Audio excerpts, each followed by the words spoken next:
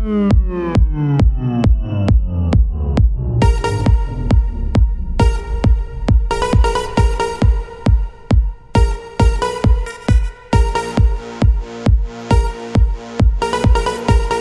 my day. Hey there, you're listening to She-Ra and the Podcast of Power. I am your co-host Cindy, and with me I have Brooke. Hi! And we've also got Rebecca. Hello. And today we're going to be talking about Season 1, Episode 2, The Sword, Part 2.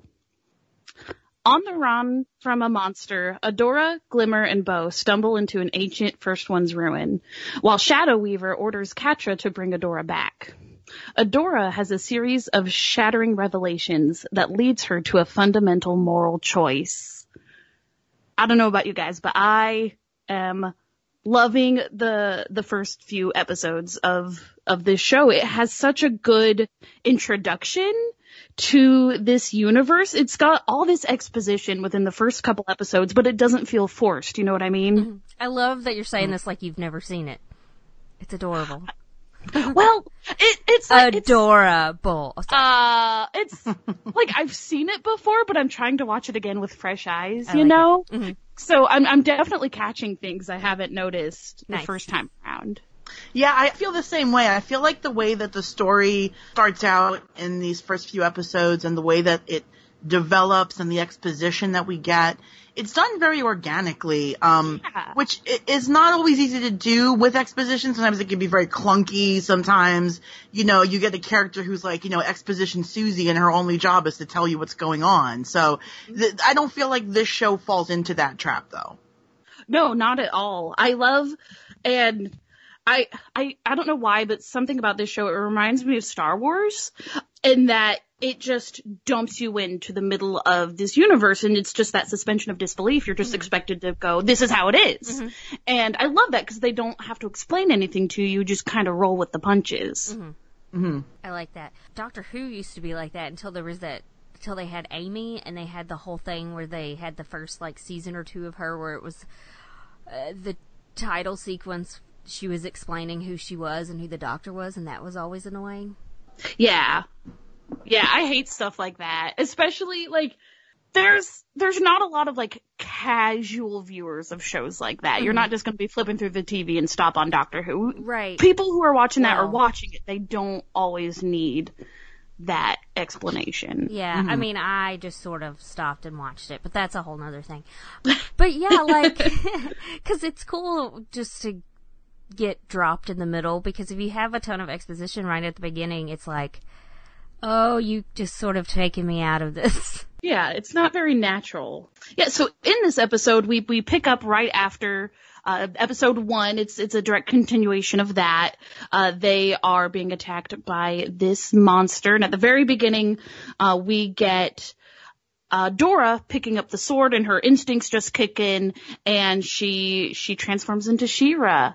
And we get to see Bow and Glimmer's reaction to that.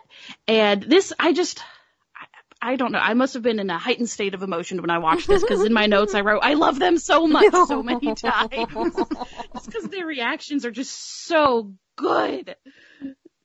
I really enjoy how these characters are drawn and animated, because it's very much sort of like, it's sort of like a throwback to those, like, all those Japanimation cartoons that a lot of us grew up watching, like Sailor Moon and stuff like that, and certainly a lot of anime today, where it's like, their eyes get real. Did you say Japanimation? I did. I love that. I've never heard that term before. Japanimation stuff. You know, like, in the years where they were shipping basically all animation over to Japan, and they animated everything. They animated Gem and the Holograms and G.I. Joe and Transformers. It would have been before she was born, up through, like, before she was really cognizant of stuff. Yeah, it's a little bit before your time, Cindy. Yeah, in my time, cartoons were animated in Korea. Back in my day, we watched our cartoons from Korea and we liked it. Yeah. That's why you went to Korea. You wanted to become a cartoon. It's true. It's true. Oh man, I wish I could do that. Become a cartoon. But yeah, like the animation reminds me a lot of that type where like either their eyes get really huge or get really small, and then there's like lots of action lines around them, and like little hearts will pop up, and you know, that little like blush on their cheeks when like something exciting happens, and I really appreciate that style of animation. It adds to the show. This one isn't as much like that as Voltron is, if you've watched the newer Voltron, because that also sort of style, like, sometimes it seems like it skips a frame in between, you know, like it'll just go, bug eyes, you know, or whatever. Yeah. And it's like, I feel like, you know, it's like smoother from one sequence to the, you know, the other. And I mean, not that I'm saying that I don't like one or the other, but I love like it as a storytelling device. Like, not only to show all these different expressions, but it's a really good storytelling advice, because you can almost feel what's going on inside of a character's head when you see their cheeks blush or their eyes get big and sparkly or their heart's floating around their head. I think it's very clever. It's very well done. Do they ever do with the hearts around the head on this show? I don't think they do. I feel like they do. I don't know why I can picture it so clearly. Maybe somebody does. Maybe somebody does the thing where they put their hands on the side of their cheek. You know, like the you know how they kind of go and then usually there's hearts, but maybe there was. Maybe I've watched so much anime that I'm just filling it in my head. Maybe I'm just imagining that this is what's happening. Pupils become hearts, yeah. No, that's. Am I looking up too much fan art? What's going on? No, this is real, right? This really happens, doesn't it? I love it. Yeah, and the one-liners in this episode, it's written so well, and it's just so consistent. I love the beginning of the episode, they're still, you know, Adora's captured by Bow and Glimmer, and they bicker quite a bit, and it's so charming, and I just love all the little one-liners. My favorite I have written down is Adora. I didn't know being a princess was contagious. What I like about, usually you can sort of get an idea of what the episode is about. Like, this episode deals a lot with trust and stuff. And it was not even just that they had to trust each other, but, you know, Adora has to trust herself and all that. It's a Heart Eyes adjacent, but then it's still got good lessons and things. Like, we're just going to be talking like this every episode.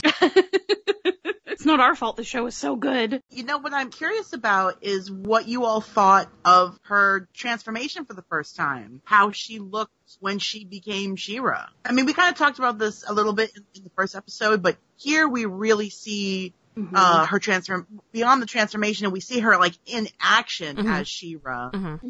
What did you all think of that? Badass. So cool. Yeah, I really liked it, and not only is she taller, but like her legs are thicker. Yes. So as a girl with thick legs, or whatever. I guess I'm feeling like a girl today. Anyway. So not only is she badass, but she's also a thirst trap. Is that what I'm hearing? I think that is what you're hearing. I can feel. Fair. See, right now I'm picturing Brooke with red cheeks and hearts in her eyes. Oh, I've got her embarrassed. God, that's hilarious. It is a really cool transformation. Again, listeners, I have no connection to the original show. So I knew there was going to be something like this. I knew it was like a magical girl transformation kind of thing with Adora being She-Ra, the sword. But I didn't quite know until I saw that not only does she change physically, but she has all these, she's super strong and she's got these other mystical powers about her. And I'm like, oh, this is cool. Oh, this is cool. She's like, it's like a chosen one kind of situation we come to find out. I was going to say, it really is interesting, her transformation, because of course in this first episode, she doesn't really even understand how to do it. She doesn't understand how she even transformed the first time, much less how to repeat that. Because Bo even wants her to do it. He's like, come on, do it again. Like, we're in this tight spot. And she's like, I don't know how I even did that. So I think part of the fun of these opening episodes is watching her find out how to control her powers, especially being around somebody like Glimmer, who also, she understands how her powers work, but doesn't always respect her boundaries or respect her own limits of what she can do. Mm-hmm. So it's kind of interesting to watch these two girls kind of learn to come into their powers and how to use them correctly, how to use them wisely. Mm-hmm. Yeah, and in this episode, we learn more about Glimmer's powers, and we find out she has limitations. Mm-hmm. She can't use them consistently. Mm-hmm. I think that was a shock to even Adora, who was taught that princesses are these powerful evil monsters. Mm-hmm. But then there's Glimmer, who has to recharge, and she can only do so much. Yeah. Exactly. One of my favorite scenes in this episode, and even one of my favorite scenes of the whole, like, series, I think. Well, at least from what I remember after going back and does that make sense? Is when they go to the, like, party that village is throwing for them or whatever because they saved it. I just love that because it's like they get to see what other cultures are like on Eternia. Adora has never gotten to do any of this kind of thing, and just watching her, like, she's got the big, like, quivery eyes because she just can't believe how wonderful this is and how great people are, and they just don't do this kind of thing in the Horde, and it's just really sweet and in this episode, she's like, a party? What's that? Yeah. And Bo's like, it's what you do for your birthday. And she's like, a birthday? Like, we learned so much in this episode about not only Adora and Glimmer, but also about the Horde. Because she's never eaten good food. You see her scarf on her face with all those yummy looking foods. She didn't know what a party was. She didn't know what a horse was. They probably don't have caffeine. Yeah, well, we see later on in the series those, like, protein bars that they eat straight out of Snowpiercer. Yes. That's exactly what I was thinking. It's Soylent Green. Soylent Green.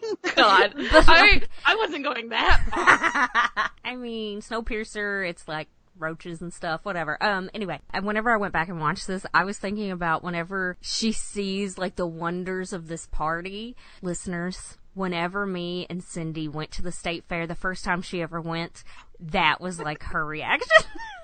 And it was adorable and wonderful because you go, and there's all kinds of terrible junk food for you. There's lots of crazy things to see. There's a whole hall full of stuff to buy, and then, like, booths of, like, all the counties in Kentucky, and then, like, a whole thing of, like, art and stuff where people put in their wares to be, you know, judged to win prizes and things. And it's like, she was just like, there's a petting zoo. Yes, and there's a pet, like, everything. I got to pet a goat. It was so adorable, and she was exactly like Adora was in this scene. She also couldn't turn into She-Ra on command either, but... Man, I wish, though. Sometimes I just want to be stronger. I'm sorry, I'm just laughing so hard, because I'm like... Oh, I ordered the dog food and it's downstairs and it's 15 pounds and I can't carry it up the steps. Can you get it? And she's just like, yeah, like it's nothing. And then she's going, I want to be stronger. And I'm like, I am so weak. I just wish I could even be a little closer to as strong as you are. Our 17-pound dog wears me out.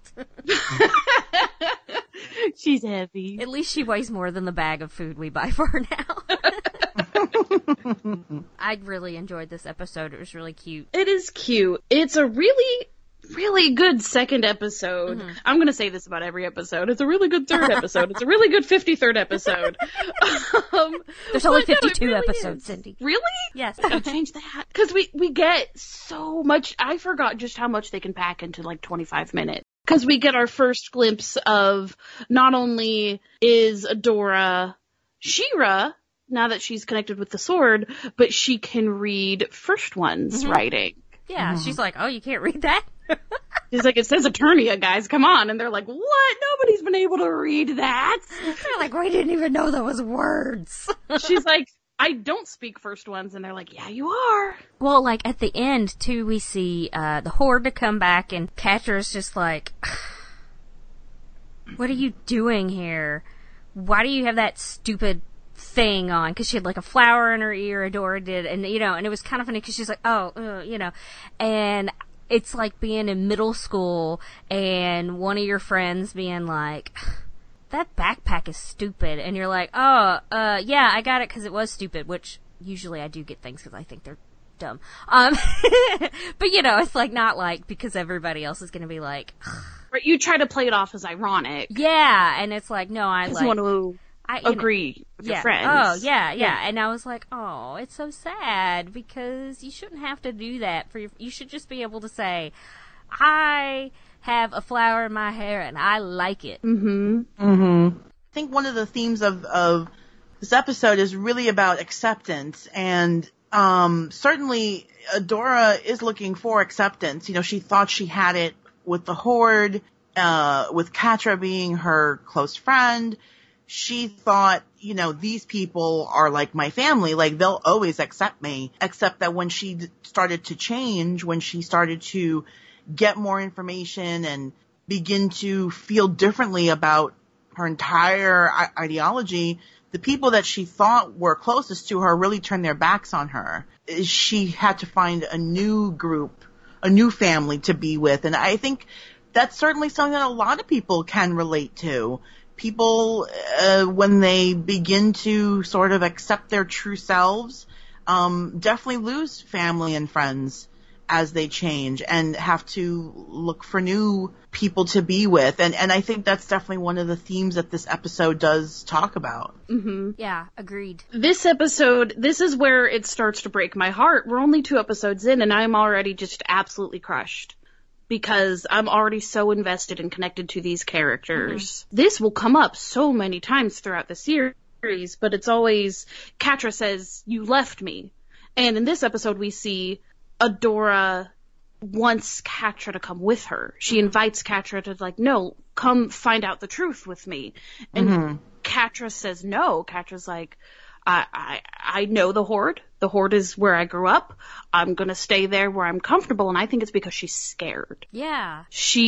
That's all she's ever known. She doesn't want to find out the truth because she's afraid. And I think also too, we see a lot of Shadow Weaver in this episode and how absolutely horrible Shadow Weaver is to Catra. And I think to an extent, Catra's afraid of what Shadow Weaver would do to her if she left. No, absolutely. I think as we get further into the series, we see that Catra's definitely controlled by the Horde through fear. And she uses that fear as well. She won't admit to that.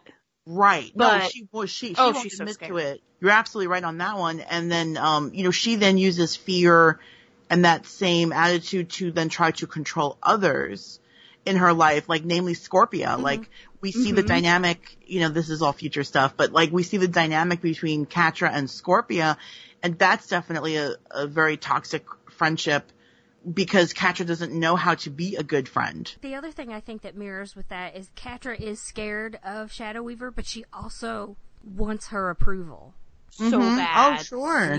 Like she wants her to think of her like she does Adora, but it's not really going to happen. Then whenever we get to Scorpia wants Catra to be as much of her friend as Scorpia is to Catra. You know what I mean? Like, yeah, exactly. So and Scorpia absolutely holds Catra on a pedestal. Yeah. To Scorpia, Catra can do no wrong, and I think Catra finally got that approval, and she took advantage of it. Yeah. Oh, 100% she took advantage of that. One of the things we were talking about before about acceptance, you see Glimmer very reluctant to accept Adora or to look at her beyond just a Horde soldier. And of course, there's a lot of emotions tied up in that. There's anger, there's sadness, there's frustration they've been fighting against the Horde all these years. But one of the things is, like, you see Bo very quickly, he has sympathy for Adora. He feels sorry for her very quickly because, like, she doesn't know what a party is. She doesn't know what a festival is. She's never had,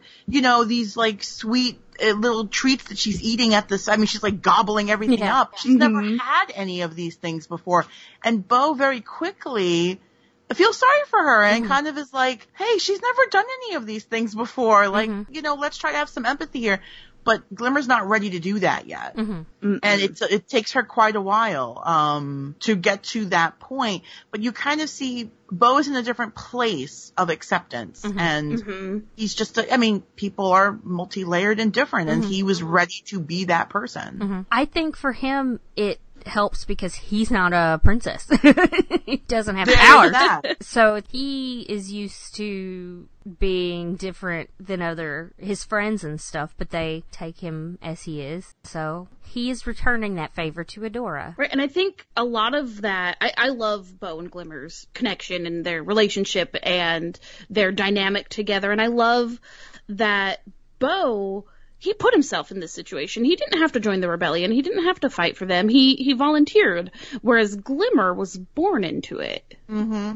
As the daughter of Angela and Micah. Mm-hmm. Right. But Glimmer, she embraces it. She wants to fight for the rebellion, but at the same time, she didn't really have a choice. It's been her life growing up. And certainly as we get into the series, we see more and more how few choices Glimmer really has. Mm-hmm. As more responsibilities get put on her shoulders and as more things happen to her and around her, she does not have the luxury of choosing as much as someone like Bow does, or someone like Adora does. Which is weird because Adora didn't have any choices in the Horde, and then she didn't have any choice whether she wanted to be She-Ra or not. That was sort of thrust upon her, you know. Right. Yeah. But then once she's able to control it and everything, and she gets used to being in Bright Moon, like she can go wherever she wants and do whatever she wants and eat whatever she wants, where poor Glimmer can't really do any of that kind of stuff. Mm-hmm. Especially once she becomes queen, she feels like she's stuck, even though she doesn't stay around the whole time. I think that Adora's decision in this episode to not go back with Catra, to stay in this town until the Horde leaves, you know, this is the first choice she's made. I mean, she's really the first choice she's made. And she chooses to not go back to the Horde at this point. And it's really interesting how, to her, this is like, well, this must be just one big mistake. There's no way the Horde would attack some civilian town. Right. And then Catra's like, did you, like, just meet the Horde? Like, do you not, I mean, the area where they hang out is called the Fright Zone. Like, I don't know what did not clue Adora into the fact that they were bad guys, but it's, probably it's a funny moment. Fright is probably not a bad word there. I don't know, you know? I mean, maybe. And Didn't know what a birthday was. I still love when they're like, the evil Horde. And then she's like, who calls it that? Who calls us that? Yeah. Everybody. Yeah, everybody calls us that. To bring it to be a little bit lighter, Adora, she's so dumb. She's dumb and she's clumsy, and I love her so much. Yeah, I mean, she's definitely a little dumb. She's definitely clumsy, but she's just so genuine that you really, makes her quirky. I mean, she's really a genuinely good person, even though she's certainly, like, not on the side of the princesses at this point. She does see something happening that she knows is wrong, right? Because she's been told that the Horde only, you know, attacks military stuff and not civilians, and she sees the Horde clearly attacking a civilian town, and she knows it's wrong, and so she wants to stay and make it right. So she does have a sense of right and wrong, and I feel like in these two episodes we've really seen her embrace that and realize that she has to leave the Horde. Okay, so hear me out. Adora is Steve Rogers, and She-Ra is Captain America. Oh my gosh, I'm on board. Right? 100%. Because, you know, when he was Steve, before he had this super soldier serum, before he was in the hottie boyfriend machine, as Rebecca calls it, who can blame me? Does that make Catra Bucky? Okay. That does make Catra Bucky. It really does. So. You know, this is all coming together. I'm on board now. Yes. This is it. Because, you know, like... quickly becoming an MCU podcast. Yes. He was little and he couldn't really fight or anything. And even though Steve, after he has the serum, he's like a very good strategist and all that, even though he doesn't know about a lot of things, and that's how she is. Does that make sense? Like, you know, she's planning all these things that they're doing later on, so it's not like she's dumb. She just doesn't know. She's knowledgeable. So, but you know, and it, like Steve doesn't know the reference to, I don't know, I can't think. All I can think of is he knows the Wizard of Oz reference, and that's the opposite of what Right. It's a similar sort of thing. It's just, you know, she doesn't have the internet to tell her things she wants to know. She has these two people and a horse eventually. a pegacorn. Horsey. Horsey. Are we just gonna gloss over Horsey? Horsey. I love they call the horse Horsey. When she sees the horse and Bo's like, "Do you want to go pet it?" And she's like, "No, absolutely not." And she's like so flustered, and I'm like, "Yeah, that's me at every Comic-Con I've ever been to when I've met a celebrity." Like, she definitely seems like the horse at the time is some hot person she doesn't want to talk to. She's too embarrassed. And she goes to pet it, and she's like, "So majestic." Yeah. She might have gotten hard eyes when she saw the horse. I feel she definitely had big eyes. Yeah, she's so sweet, but she's also incredible in that as soon as the attack started in Thamor at this party, she just immediately jumped into action. She took charge. It's no wonder she became a force captain in that first episode, because she just took charge, and she's like, "I will fix this. Let's go. You all get out of here." She just immediately in her element. She was raised to be a fighter. She's a captain. He's a captain. It's the same thing. They're blonde. Mm-hmm. Oh my gosh. Okay, you guys, I've got to really totally do something about this. We need to have like a She-Ra Captain America mashup thing happen. Yeah, definitely. I'm gonna work on that. Don't you worry. Cause like, you know, in the Winter Soldier, like, Bucky's more like Catra, except for Catra actually remembers Adora. Because she's mad because she remembers Adora, and she's mad that she left, whereas Bucky has had his mind erased, and he's just mad because he's had his mind erased. Yeah. I have so many emotions. This is killing me. Anyway, good episode. It really is. I love these first several episodes. Mm-hmm. They really set the tone. I do appreciate how at the end of the episode where She-Ra or Adora realizes the consequences of her actions, where she's like, "I've left the Horde, where am I supposed to go now?" I mean, this is all that she knows. She's basically left her family home, and she has no clue where to go next. And this is when Glimmer is ready to accept her, because she's seen what she can do, and she's seen that she made a choice to be on their side, and she tells her, you know, "Don't worry, you're with us now." And she's ready to sort of take her in. And so it's a really great end to the episode where She-Ra Adora finds a new home, new friends, and she's going to start this exciting new chapter of her life. But we did see Catra, you know, kind of leave, and you could see she was devastated that Adora left the Horde. Yeah, well, Adora's got new friends, and she seems all happy, but it's like, Adora not only asked that, her to come but with Adora's them. A princess. Yes, who they've been told is terrible. She asked Catra to come with her, but she wouldn't do it. So she could have ended her misery a lot sooner.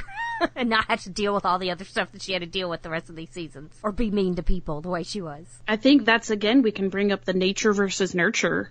Oh yeah, 100%. And also too, I think people hit rock bottom, or not rock bottom, that's not the right word. People hit a turning point in their lives at their own pace. You know, we saw Adora hit a turning point right here in episode 2, but Catra won't find her turning point until much later on, and it's that character had to go through whatever they had to go through to get ready to get to that point. You know, Adora here is just starting out on her journey of learning about She-Ra, of who she is and what she can do, and then we're also going to watch Catra kind of lean into being like the bad guy and watch her try to find fulfillment in that role as well. So yeah, this is a really great opening episodes to our show. And then there's Bo, who just immediately best friend squad. Yeah, you've known Adora for a total of 12 hours, and you're like, best friend squad. Yeah, he's Bo is a really sort of, because he's not a princess and because he doesn't have the same powers that they do, he's really more of like a support to them.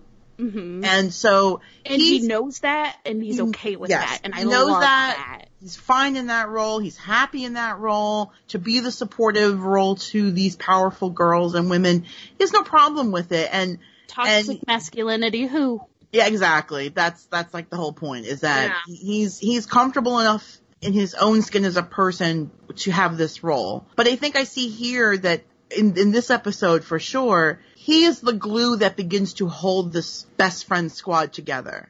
And he will continue to be that glue even when Adora and Glimmer butt heads, as they will many times in this show. I'm just sitting here shaking my head. I was like, no, that doesn't work. Yeah. Although, you know, Bo being like best friend squad, just like hours after meeting Adora. I mean, basically me and Cindy did that whenever we met, and she had on TARDIS earrings, and I was wearing a shirt that was I was wearing a whole outfit that was a Clara cosplay outfit. We kind of became best friends in that moment, but you know. It was immediate, yeah. Now she can't get rid of me. I think Bo ever feels that. That he can't get rid of them. No, I don't think he does. I love Bo so much. I'm going to say this over and over. I just love them all. So. I know.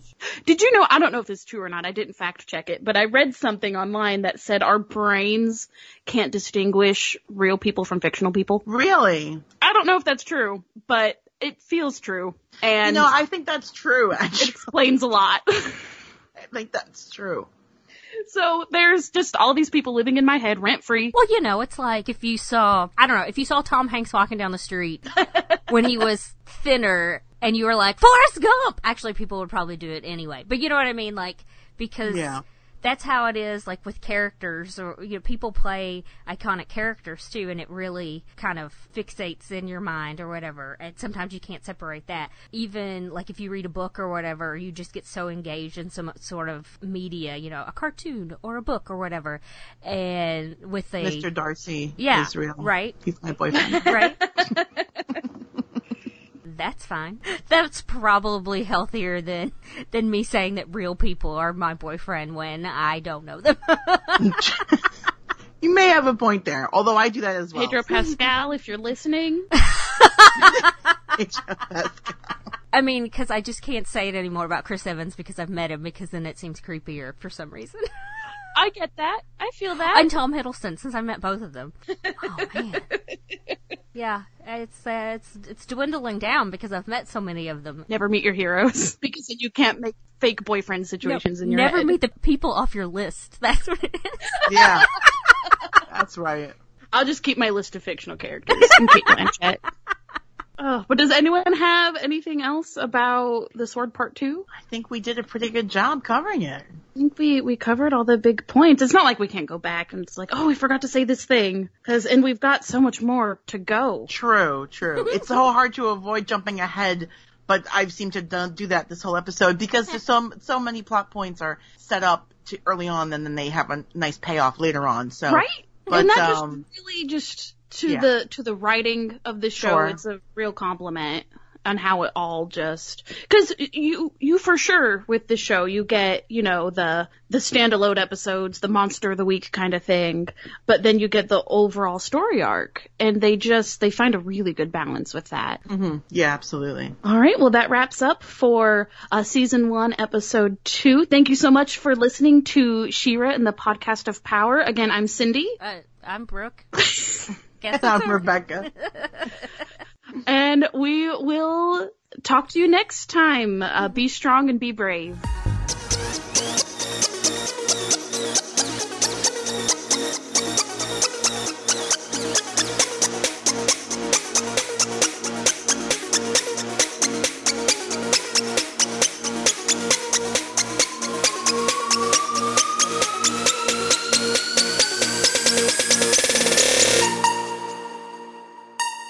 Find us on Facebook and Twitter at Horde to Hero. That's Horde, the number 2, Hero. Or find us at hordetohero.com.